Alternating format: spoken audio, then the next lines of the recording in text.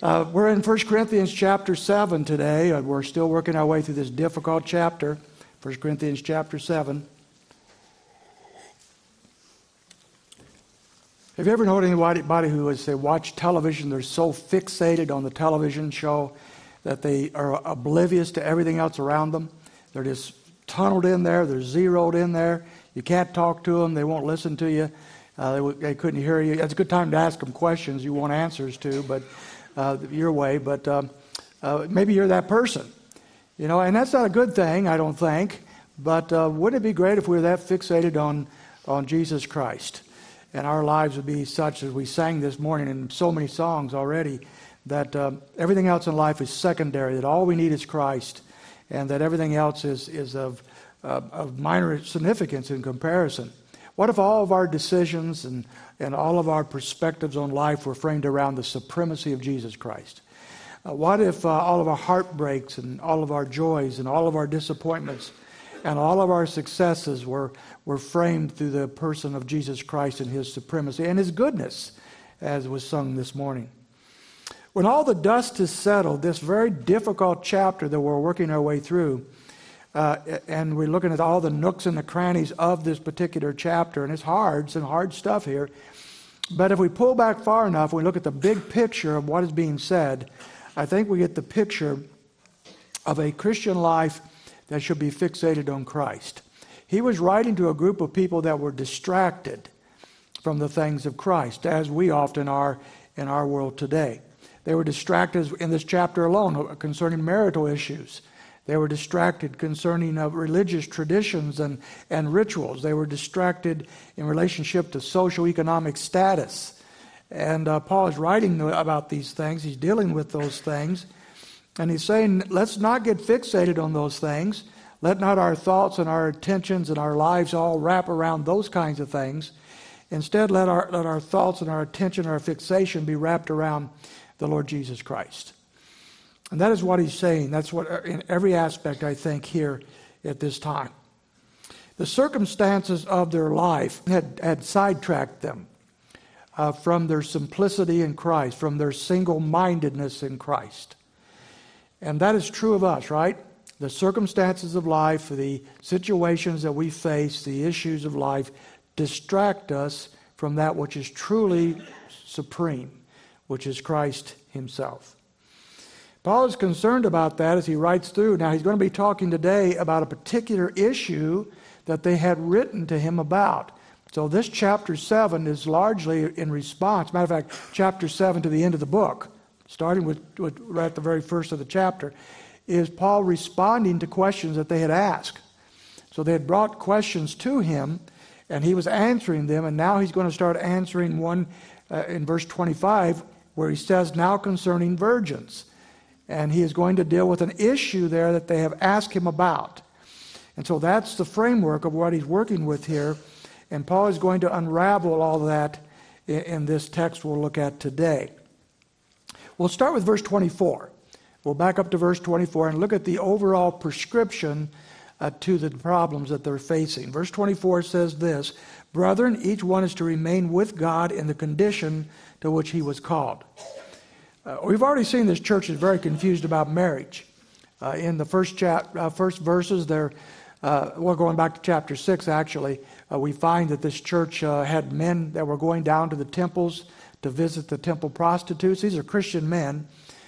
They did that because the culture saw that as acceptable. They were early new Christians. They continued down that vein. They didn't see any problem with it based upon the philosophies in their world around them. And Paul straightened them out with that one. So that was one of the issues. In chapter 7, we find some went too far the other way. And we're saying, look, you should be abstinent in marriage. You should have no relationships in marriage whatsoever. And so they were going to the opposite extreme with that.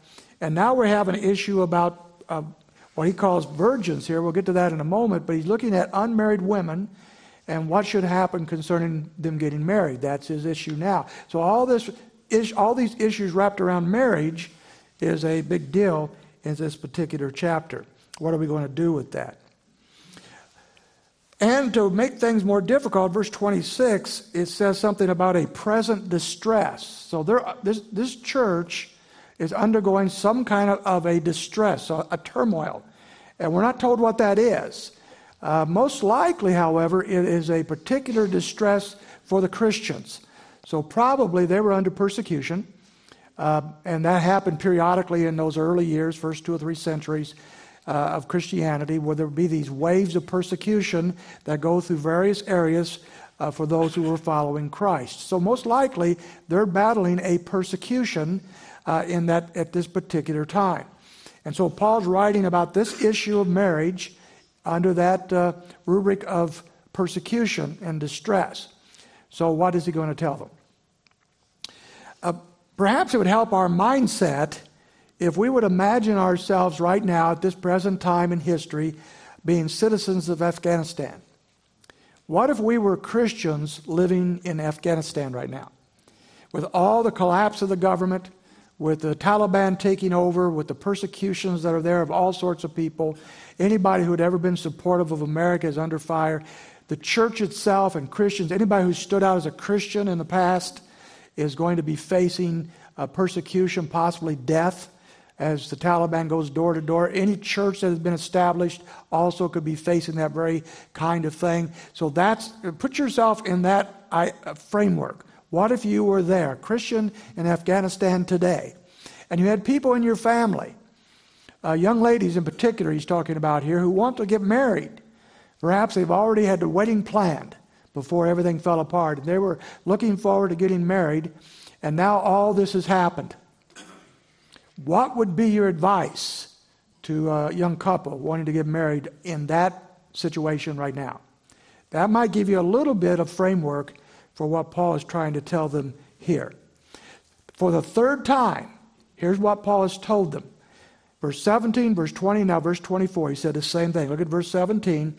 Only as the Lord has assigned to each one, as God has called each, in this matter let him walk. Stay in the situation that you're in. Go down to verse 20. He says, each man must remain in the condition in which he was called. And now in verse 24, brethren, each one is to remain with God in the condition in which he was called. So they're in this great period of distress. And he's telling them, listen, right now, under this particular circumstance, you need to stay in the condition to which you were called when which you came to Christ. So that's his big picture. That's the main thing that he's telling them here. There's one difference in verse 24 from the other 2 verses. And that is the little prepositional phrase, with God. And I want to zero in on that for just a moment, because this is extremely important. With God in that condition. They were going through a very tough time. They were off-balanced. They were confused. They were anxious. Now we can get a picture of that as well. The last 18 months or so in America and around the world with the coronavirus, it caught us off guard. Nobody was ready for this. Nobody knew what to do with this. And so we're caught off guard. We are in a situation where we're confused. Many people are depressed. Many people are anxious. And so we can understand some of the things that some of these people might be going through here. And he says to them, he wants them to realize that God is so near to us that we are perpetually in his presence and in his favor. Whatever the circumstances that they're facing, they are not alone. They have not been abandoned by God. And I think it's important for us to note here. We have not been abandoned by God. To stay in the condition with God that you've been in. I think this is a real concern for many believers. When we're going through the crucibles of life, the most difficult times of our life, when things are falling apart in our world, in our families, in our health, in whatever, and we're really going through these difficult furnaces of trial, there is the temptation to say, even among the best of us, where is God? Has he abandoned me? Why has he let me go through this? Why has he brought this into my life? What is this all about? And I think that's very common for people to do that and to question God, question God's goodness, to question God's love, to question God's favor in our lives. And it's more of a legitimate concern perhaps for some who have gone through difficult times and been abandoned by people, where much of their life they have found people walking away from them and abandoning them. About 30 years ago in a Kansas newspaper, someone put an ad in the paper and said this: "I will listen to you talk for 30 minutes without comment for $5. He was inundated with phone calls. People that wanted to just have somebody to listen to them for $5. Sounded like a pretty good deal. I think he raised his price after that. At least he probably ought to, because he was getting all sorts of calls constantly about those kinds of things. Now, people feel abandoned at times. And he's saying here, look, in this distressful situation, I want you to know that God is with you. No matter how you feel, no matter what's going on in your life, God is with you. And stay in that condition with Him. I think of a song I mentioned not too long ago, and I wonder the circumstances of that. I always enjoy knowing the circumstances of why a song was written, such as one that Chris Anderson wrote that was sung this morning. Some years ago, a guy wrote this song. I wonder what he was going through at the time of loneliness. He said, "I've seen the lightning flashing, I've heard the thunder roll, I felt sin's breakers dashing, trying to conquer my soul. I've heard the voice of Jesus telling me still to fight on. He promised never to leave me alone. No, never alone, no, never alone. He promised never to leave me alone. No, never alone, no, never alone. He promised never to leave me alone." And now, when you feel alone, and you feel as if somehow you have been abandoned by somebody somewhere, and you might be abandoned by God, that kind of verse of Scripture, kind of passage is very important to us. So Paul's point is this: as you're traveling through life, sometimes you're traveling through very difficult circumstances. Other times you're traveling through life and there's not much going on. But whichever that might be, you're traveling with God. And so our overarching issue, our overarching ambition of life should not be ways to escape from life. It should not be thinking that we should be changing all of our circumstances. Our overarching thing should be that we are following the Lord Jesus Christ and knowing that He is with us. Now, with that in mind, Paul is going to move on to the issue of marriage and give us an example. So here we go with verse 25. He says, "Now concerning virgins, I have no command of the Lord, but I give an opinion as one who by the mercy of the Lord is trustworthy." There's two issues here that we have to look at. Who is he talking about? Who are these virgins that he's talking about? And that's a difficult thing. If you look down to a little later on in the chapter, if you have a New American Standard like I do, verses 36, 37, and 38, the word daughters is placed in the text, but it's in italics. So that means it wasn't in the Greek. So it simply says virgins, and the translators of the New American Standard are trying to help us understand it better, and so they've added daughters. But that may not be the case. The ESV, for example, translated the betrothed, or people engaged to be married. And I think that's probably the better case here. In ancient times, the fathers usually arranged the marriage for their children. So that's why the New American Standard has added that.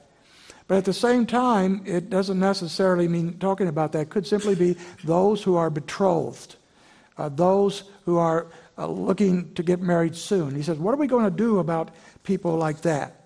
So that's one of the issues. I think these then are women, young women of marrying age who are betrothed, are ready to get married, and yet they're in this great distress.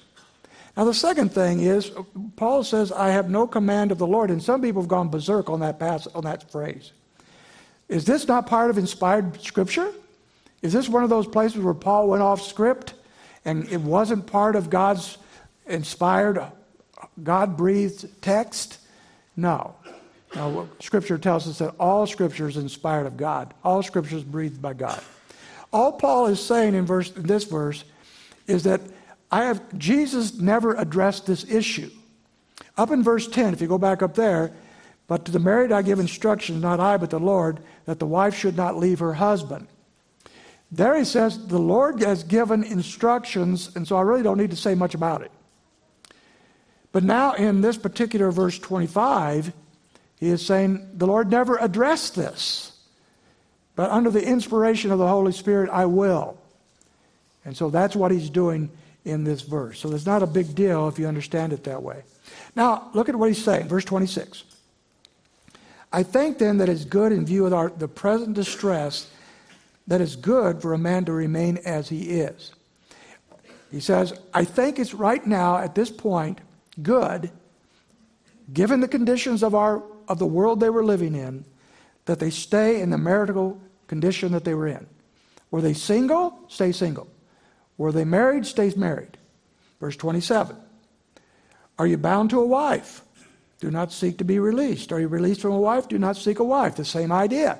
Stay in the marital condition that you are in at this time. Verse 28. But if you marry, you've not sinned. And if a virgin marries, she has not sinned. Yet such will have trouble in this life, and I'm trying to spare you. He's not laying down, he says, a universal, timeless rule. He says, if you marry, you've not sinned. It's up to you what you want to do. I'm giving you my opinion on the basis of the circumstances that you're going through right now. Now, I want to say this. Paul is not depreciating marriage by any means. Marriage is a gift of God. Marriage is something God created. Marriage is something that throughout Scripture is highly elevated and honored. The book of Ephesians chapter 5 deal with it, and Colossians chapter 3 and so forth. We have all these passages of Scripture dealing with the greatness, the glory, the wonder of what God has given us, one of the greatest gifts he's ever given in marriage. He's not depreciating, nor is he elevating singleness. He's not saying everybody ought to stay single. He'd already dealt with that and said, if you have that giftedness, great. If not, then you probably should get married. But what I think was going on in this church, if we could read between the lines a little bit, was a lot of complaining. These people were saying, I could serve God if only I was married. But I can't serve God unmarried. Others are saying, I could serve God if only I was married to someone else. This woman I've married, this man I've married, they're not the right one. I need somebody better, somebody more holy or something. Or they might have been saying, I'm divorced or widowed, and I can serve God if only I was remarried. But until then, there's not a whole lot I can do. And Paul is saying to all of that, that's hogwash, basically. These are excuses, he says. If you're not walking with God now, in whatever circumstance you are in, you wouldn't walk with God if you had different circumstances. That's his key takeaway here. These are handy excuses, but they don't hold water. I like the little ditty that said, I am happy, I have learned the lesson, this has taught that everything I do that's wrong is someone else's fault. Well, once you begin to develop that mentality, then you don't make progress in life, in anything, and especially in the Christian life. Each person is going to give an account to God for their own life. Nobody's going to stand before God and say, if only I was married to somebody else. If only I was married. If only I wasn't married. Nobody's going to say that. We will each give an account to the Lord for our life. Now, I want to say this. Who you are married to may affect your outward ministry for the Lord. If you're married to an unbeliever, or you're married to a Christian who is not walking well with the Lord and doesn't care much about the things of God, then your outward ministry may be truncated to some degree. There might be some hindrances to it. But it does not affect your walk with God. It does not affect who you are in Him. It does not affect your worship of Him. You can live with Him in the worst of circumstances and in the best of circumstances. Now I want to go to verse 29 and look at some timeless principles. He's talking about some present circumstances. Now he talks about some timeless principles. Verse 29. But this I say, brethren, the time has been shortened, so that from now on those who have wives should be as though they have none. And those who weep as though they did not weep. And those who rejoice as though they did not rejoice. And those who buy as though they did not possess. And those who use the world as though they did not make full use of it. For the form of this world is passing away. Let's take a look at some timeless principles. First of all, life is short. Verse 31 says that. He says in verse 29, the time has been shortened. But verse 31 in particular, the form of this world is passing away. Life is transitory. Life is short. Hold to the things of this life loosely. We tend to hold too tight. This week, just a couple days ago, I had my first experience of somebody I personally knew who had died of the coronavirus. Now, I've known of a lot of people that have passed away, but they weren't people I truly knew. But I had a friend of mine, a pastor, a minister, who has a ministry of apologetic ministry, a teaching ministry. He travels all over the world, all over the country, teaching Scripture, teaching theology, doing apologetics. He does this in Africa. He does it in Europe. He does it in the United States. A very fine man, several years younger than myself. And on Facebook, I got a message. This is one of the good things about Facebook. You can catch up on people you wouldn't normally know what's going on. And he put out a message about 3 weeks ago, said, I'm getting worse with the coronavirus. My wife and I both have it. I'm getting worse. I may have to go in the hospital. But he said, we're in the process of moving from Indiana to Iowa. And when we get there, we're going to remodel the house. And then he laid out his whole schedule for the next year where he's traveling to minister the word throughout all the world. Just all sorts of places and schedules and stuff and things that he was doing. So his thought was, of course, he would get better and he would go on and do that. Day by day, I checked the Facebook account to see how he was doing, and things weren't looking good, and it kept getting worse, and then a couple days ago, he died. As a matter of fact, in 7 minutes, they're starting his funeral service at the church he's been at for 20 or 30 years as a member and an elder there over in Paris, Illinois, I believe. And this man is a good man. Now, there's two things I took away from that. Number one, he had his whole world planned out, but God had different plans. Life is short. Life is transitory. You can't hang on to the things of this life. But the second thing is, he served Christ to the very end. To the very moments that the Lord took him, he had planned to serve Christ as soon as he got well. Isn't that the way it ought to be? I don't know what the Lord has in mind for my life. I don't know how long I'm here. I don't know how long I can do what I'm doing, but I'm going to do it as long as the Lord gives me breath, as long as it gives me strength. And so I'm both encouraged and concerned with my loss of my friend, and you and I would be the same way. He's saying here, then, look, life is short. But then he says something. Now, so far this has been interesting, hopefully. But now he gets downright radical. And you're not going to like it. Okay? At first, anyway. Hope you get happier later. He says, so that from now on, verse 29, those who have wives should be as though they had none. And those who weep as though they did not weep, and those who rejoice as though they did not rejoice, and those who buy as though they did not possess, and those who use the world as though they did not make full use of it, for the form of this world is passing away. What a radical, radical statement that he says here. Now, I want to say here what he is not saying, and then I want to go on to say what I think he is saying. He is not saying, if you are married, you should go ahead and live as if you're single. Matter of fact, unfortunately, some of the pioneer missionaries of modern time, in the 1800s and late 1700s, even going into the early 1900s, took this verse and a few others like it and said a married man should live no differently as a missionary than a man who is single. And many of them, some of the people that biographies are written about as great missionaries, got married, separated from their wife. She went in one part of the world, he went in another part. Many of them had children that these famous missionaries never raised and never saw, except on very, very rare occasions. One of the most famous of those missionaries was away from his family for over 20 years, never saw him once.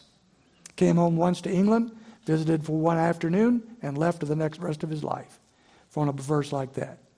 This is not what it's teaching. Scripture elevates marriage on every page that it deals with it. Scripture says marriage is God's gift. Scripture says our lives should be, as married people, should be lived to the glory of God. Marriage is a wonderful thing, and nowhere in Scripture does it teach anything like that. So he's not saying abandon your spouse to serve Christ. Secondly, he's not saying that we can't cry during hard times. Jeremiah was the weeping prophet. Jesus himself wept. We're told in Romans to weep with those who weep. So weeping is a good thing at times. So he's not saying we shouldn't cry over sorrowful things. He's not saying we shouldn't cry when we lose great things. He's not saying we shouldn't cry over sin. Or that we should rejoice. He's not saying do not rejoice. Scripture says clearly that we should rejoice. One of the facets of the fruit of the Spirit is joy. Paul says in Philippians, rejoice. And again, I say rejoice. So he's not saying don't just be a stoic. Don't ever be happy. Don't ever have any joy. And finally, he's not saying don't buy anything.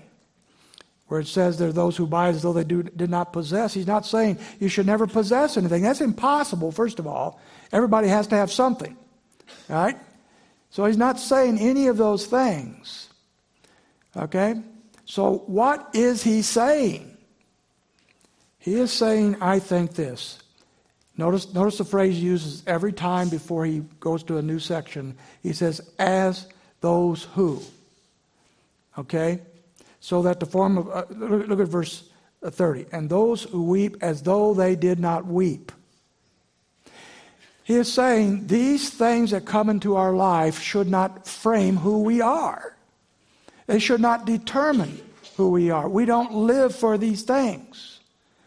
We live for a higher cause, a higher value. We live for Christ. And these things, while they might be good and useful and helpful at times, are secondary. And Christ is paramount. That, I think, is the key of what he's saying. Now, this is radical, but no more radical than what Jesus said. I want you to go back to the book of Matthew for a moment. What do we do with these radical statements? Matthew chapter 16.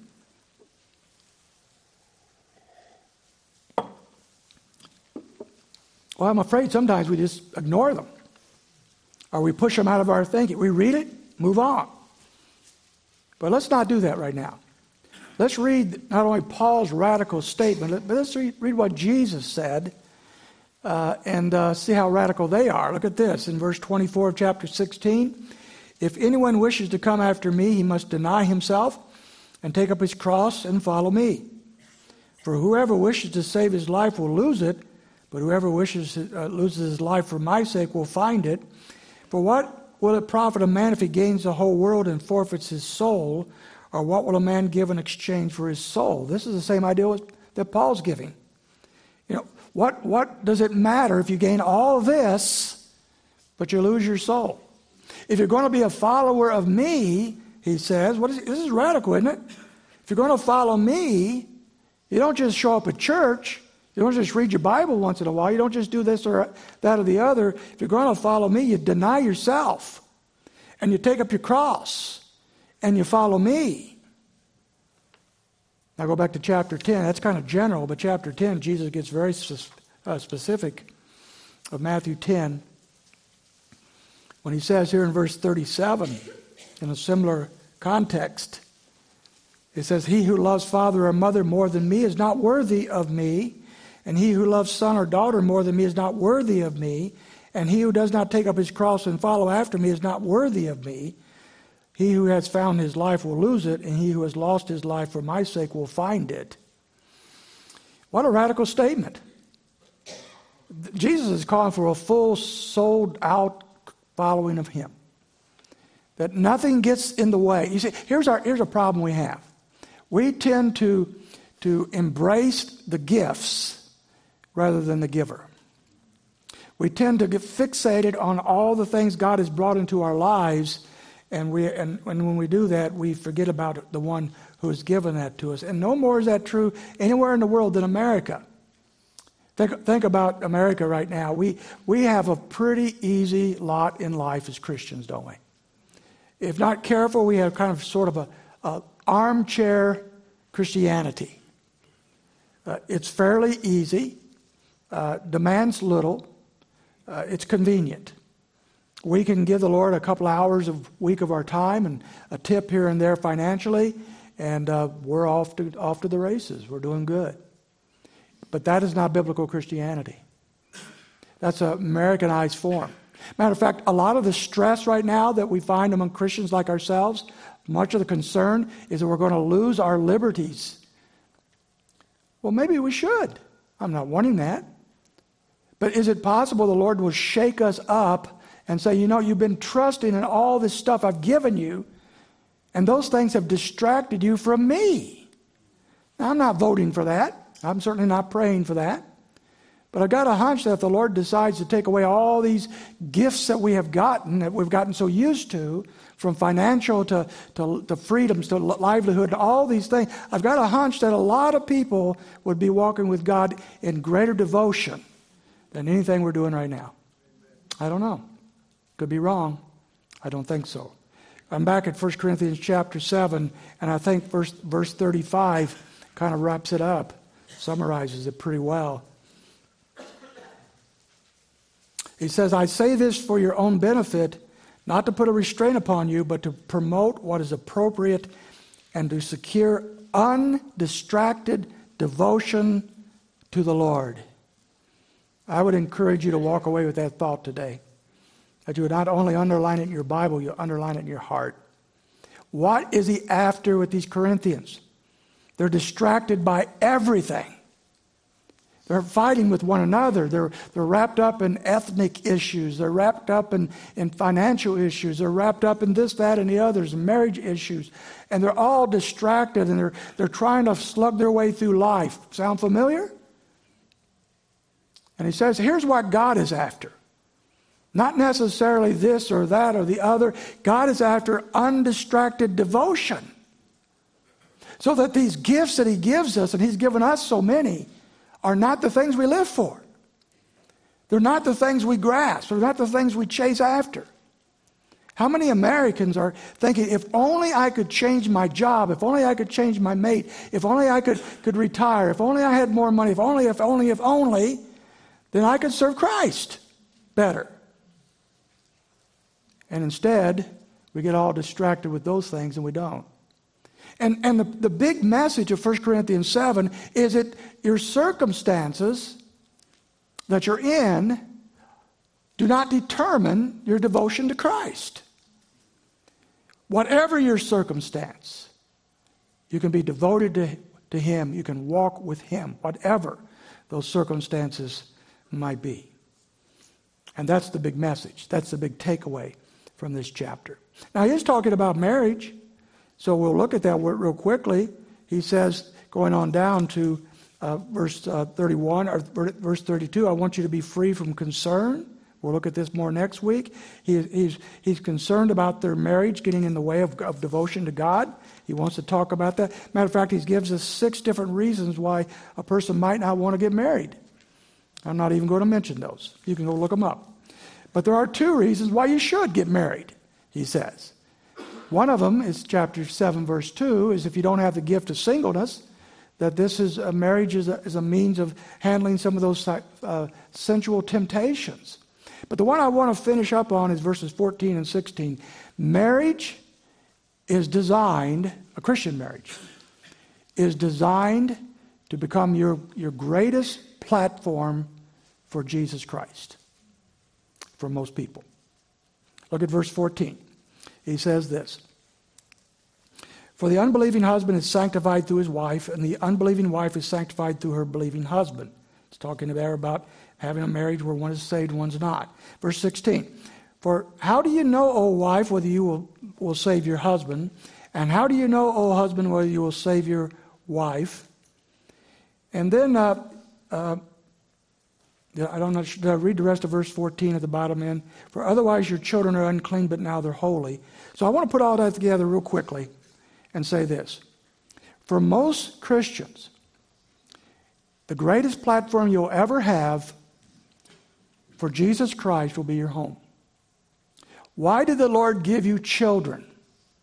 And what is your desire for your children? What's your plan for your children? What are you aiming for your children to be? Do you want them to have good jobs and good education and good finances and good success and all those things? Nothing wrong with that. But this passage of Scripture and throughout the Bible tells us something very different. It tells us that our goal should be for our children that they walk with God. And there's no better platform, no better opportunity to train some young people, to train some people to walk with God than in your home. You've got them for 20 years. Let me ask you this. Now this might be convicting, so you listen up. How intentional are you, if you're a parent with children, how intentional are you in raising them to follow Jesus Christ? What are you doing intentionally to help them walk with Christ? Are you letting the church help out? Are you bringing your kids to the youth programs? Are you involving them in the prayer time and the Bible studies and the retreats and stuff that will infuse from our perspective, the church perspective, God's Word in their lives? Or do you have them too busy in sports and music and all the other things that don't really matter and will not matter in a couple of years after high school? Are you at home talking to them about Christ? Are you opening up the Word? Are you praying with them? Are you involved? Are you setting the example of Christ-likeness in their lives?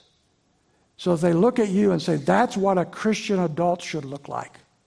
Are you fellowshipping with other Christians so that they're finding out from a body perspective that there's a church of people that, not just my family, but a church of people that love Jesus Christ? They're not perfect people. People sometimes say, oh, they're hypocrites over there. Yes, there are. Every one of us to some degree. But they're not perfect people, but they're followers of Jesus Christ. Are you exposing your children to adults who follow Jesus Christ? Are you exposing them to youth that follow Jesus Christ? Are you talking to them at home about Jesus Christ? Are you opening the Word up to them about Jesus Christ? See, one of the greatest opportunities we'll ever have for Christ, for most people, is in our home. And marriage provides that opportunity as we have our children. And so Paul has a lot to say about marriage. And Scripture has a lot more. But here's the final key for today. Should you get married or should you not get married if you're single? Why do people get married today in America? If you ask 100 people, well, I love him. I want to be happy. I'm lonely. I need a companion. I need security. Those are all okay. They're Americanized. They're not biblical. What is the main reason for marriage, or really for any relationship? A.W. Tozer said it well. Here's what he said. It seems to me the will of God that husband and wife together may become what neither one could be apart and alone. In other words, the number one reason for marriage is for two people to come together in such a way that they can serve Christ better as a couple than as two singles. And so if you're single here and you're thinking about the future, you look for somebody that will help you walk with Christ. You look for somebody to help that you can minister with Jesus Christ. Yeah, she's cute. She'll get ugly someday. Yeah, maybe not. Beauty is vain, right? And vanishing, that's biblical, so we'll stay with that. Okay, so she's cute. So he has some money. So he can throw a football 50 yards. So he blah blah blah blah blah blah. Who cares? All right? So I'm already in trouble with everybody, so I'll just keep on going. Look, do they love Jesus Christ? Do they want to follow Jesus Christ? Do they want to lead in the home with their children through Jesus Christ? Friends, that's what matters. And that's what matters at your work. Do you want to be an example of Jesus Christ in this church? Do you want to help people walk with Jesus Christ?